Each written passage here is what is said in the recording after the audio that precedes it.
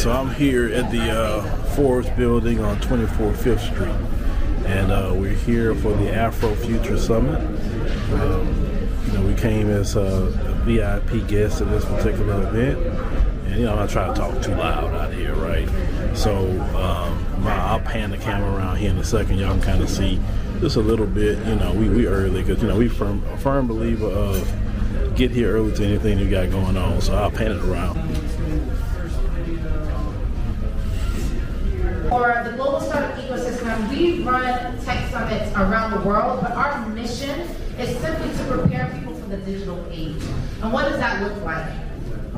Fortunately for us, the pandemic has showcased the imperative nature of technology in our lives. Whole nations, whole societies now are transforming their businesses, their lives, their careers to be prepared for the future.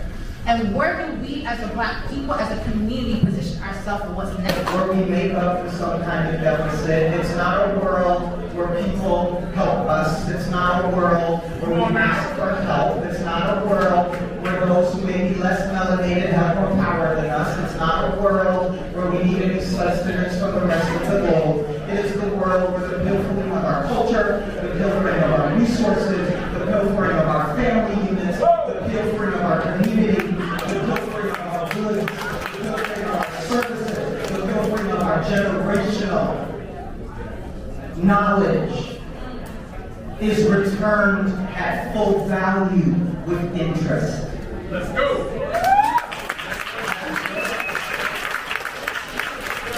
That work, that time, and that possibility is now.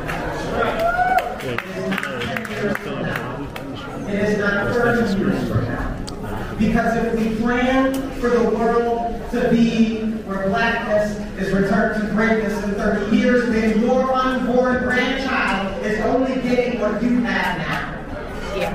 And you should be concerned about that.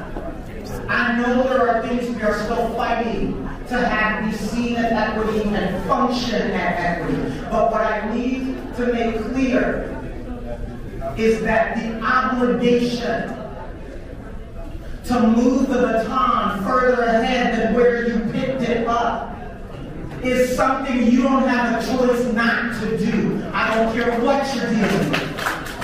Because if somebody made that decision before you, you wouldn't be able to sit here. And so the seat that you are taking up belongs to the next person. And the seat that belongs to you is in another room. So you, and the one thing that you need to do that has nothing to do with whether or not it'll be good for you is the thing you need to do now. Because if you don't advance something from where you started at, then the person coming after you cannot take their seat. And if they cannot take their seat, then the value that we own as a Black community will continue to be stuck in the pipeline of our self-preservation.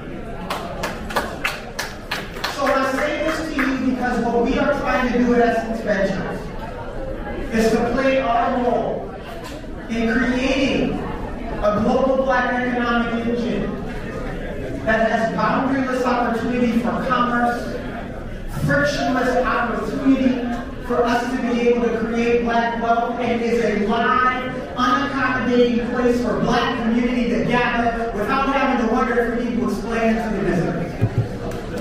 So my friends, my sisters, my brothers, my only ask of you, and I try to channel my Black futurism over here. But what I will tell you, my aesthetic is not fashion, it's armor. And I hope that you know what your weapons need to be. Because the journey to deliver Blackness to greatness starts with you, it ends with you, and it'll become what it is supposed to become because of you. I love you dearly, but I fully believe that without any other help, this Afro future we're trying to create can be true tomorrow. Do you?